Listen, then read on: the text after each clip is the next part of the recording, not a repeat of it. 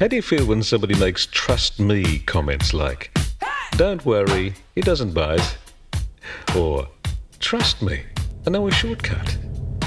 Of course, we've come to know them as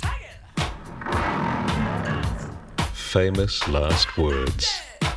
Here's some more, see if they evoke any memories.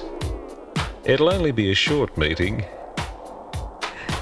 I hope you don't mind us stopping by. We'll only stay a minute. Can I just try your ring on? It'll come right off. I won't laugh. I promise.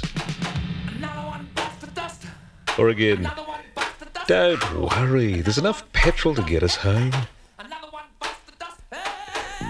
Of course, the case could be put, they're simply echoes of the original one that went like this. Come on, it's only an apple. Have a bite.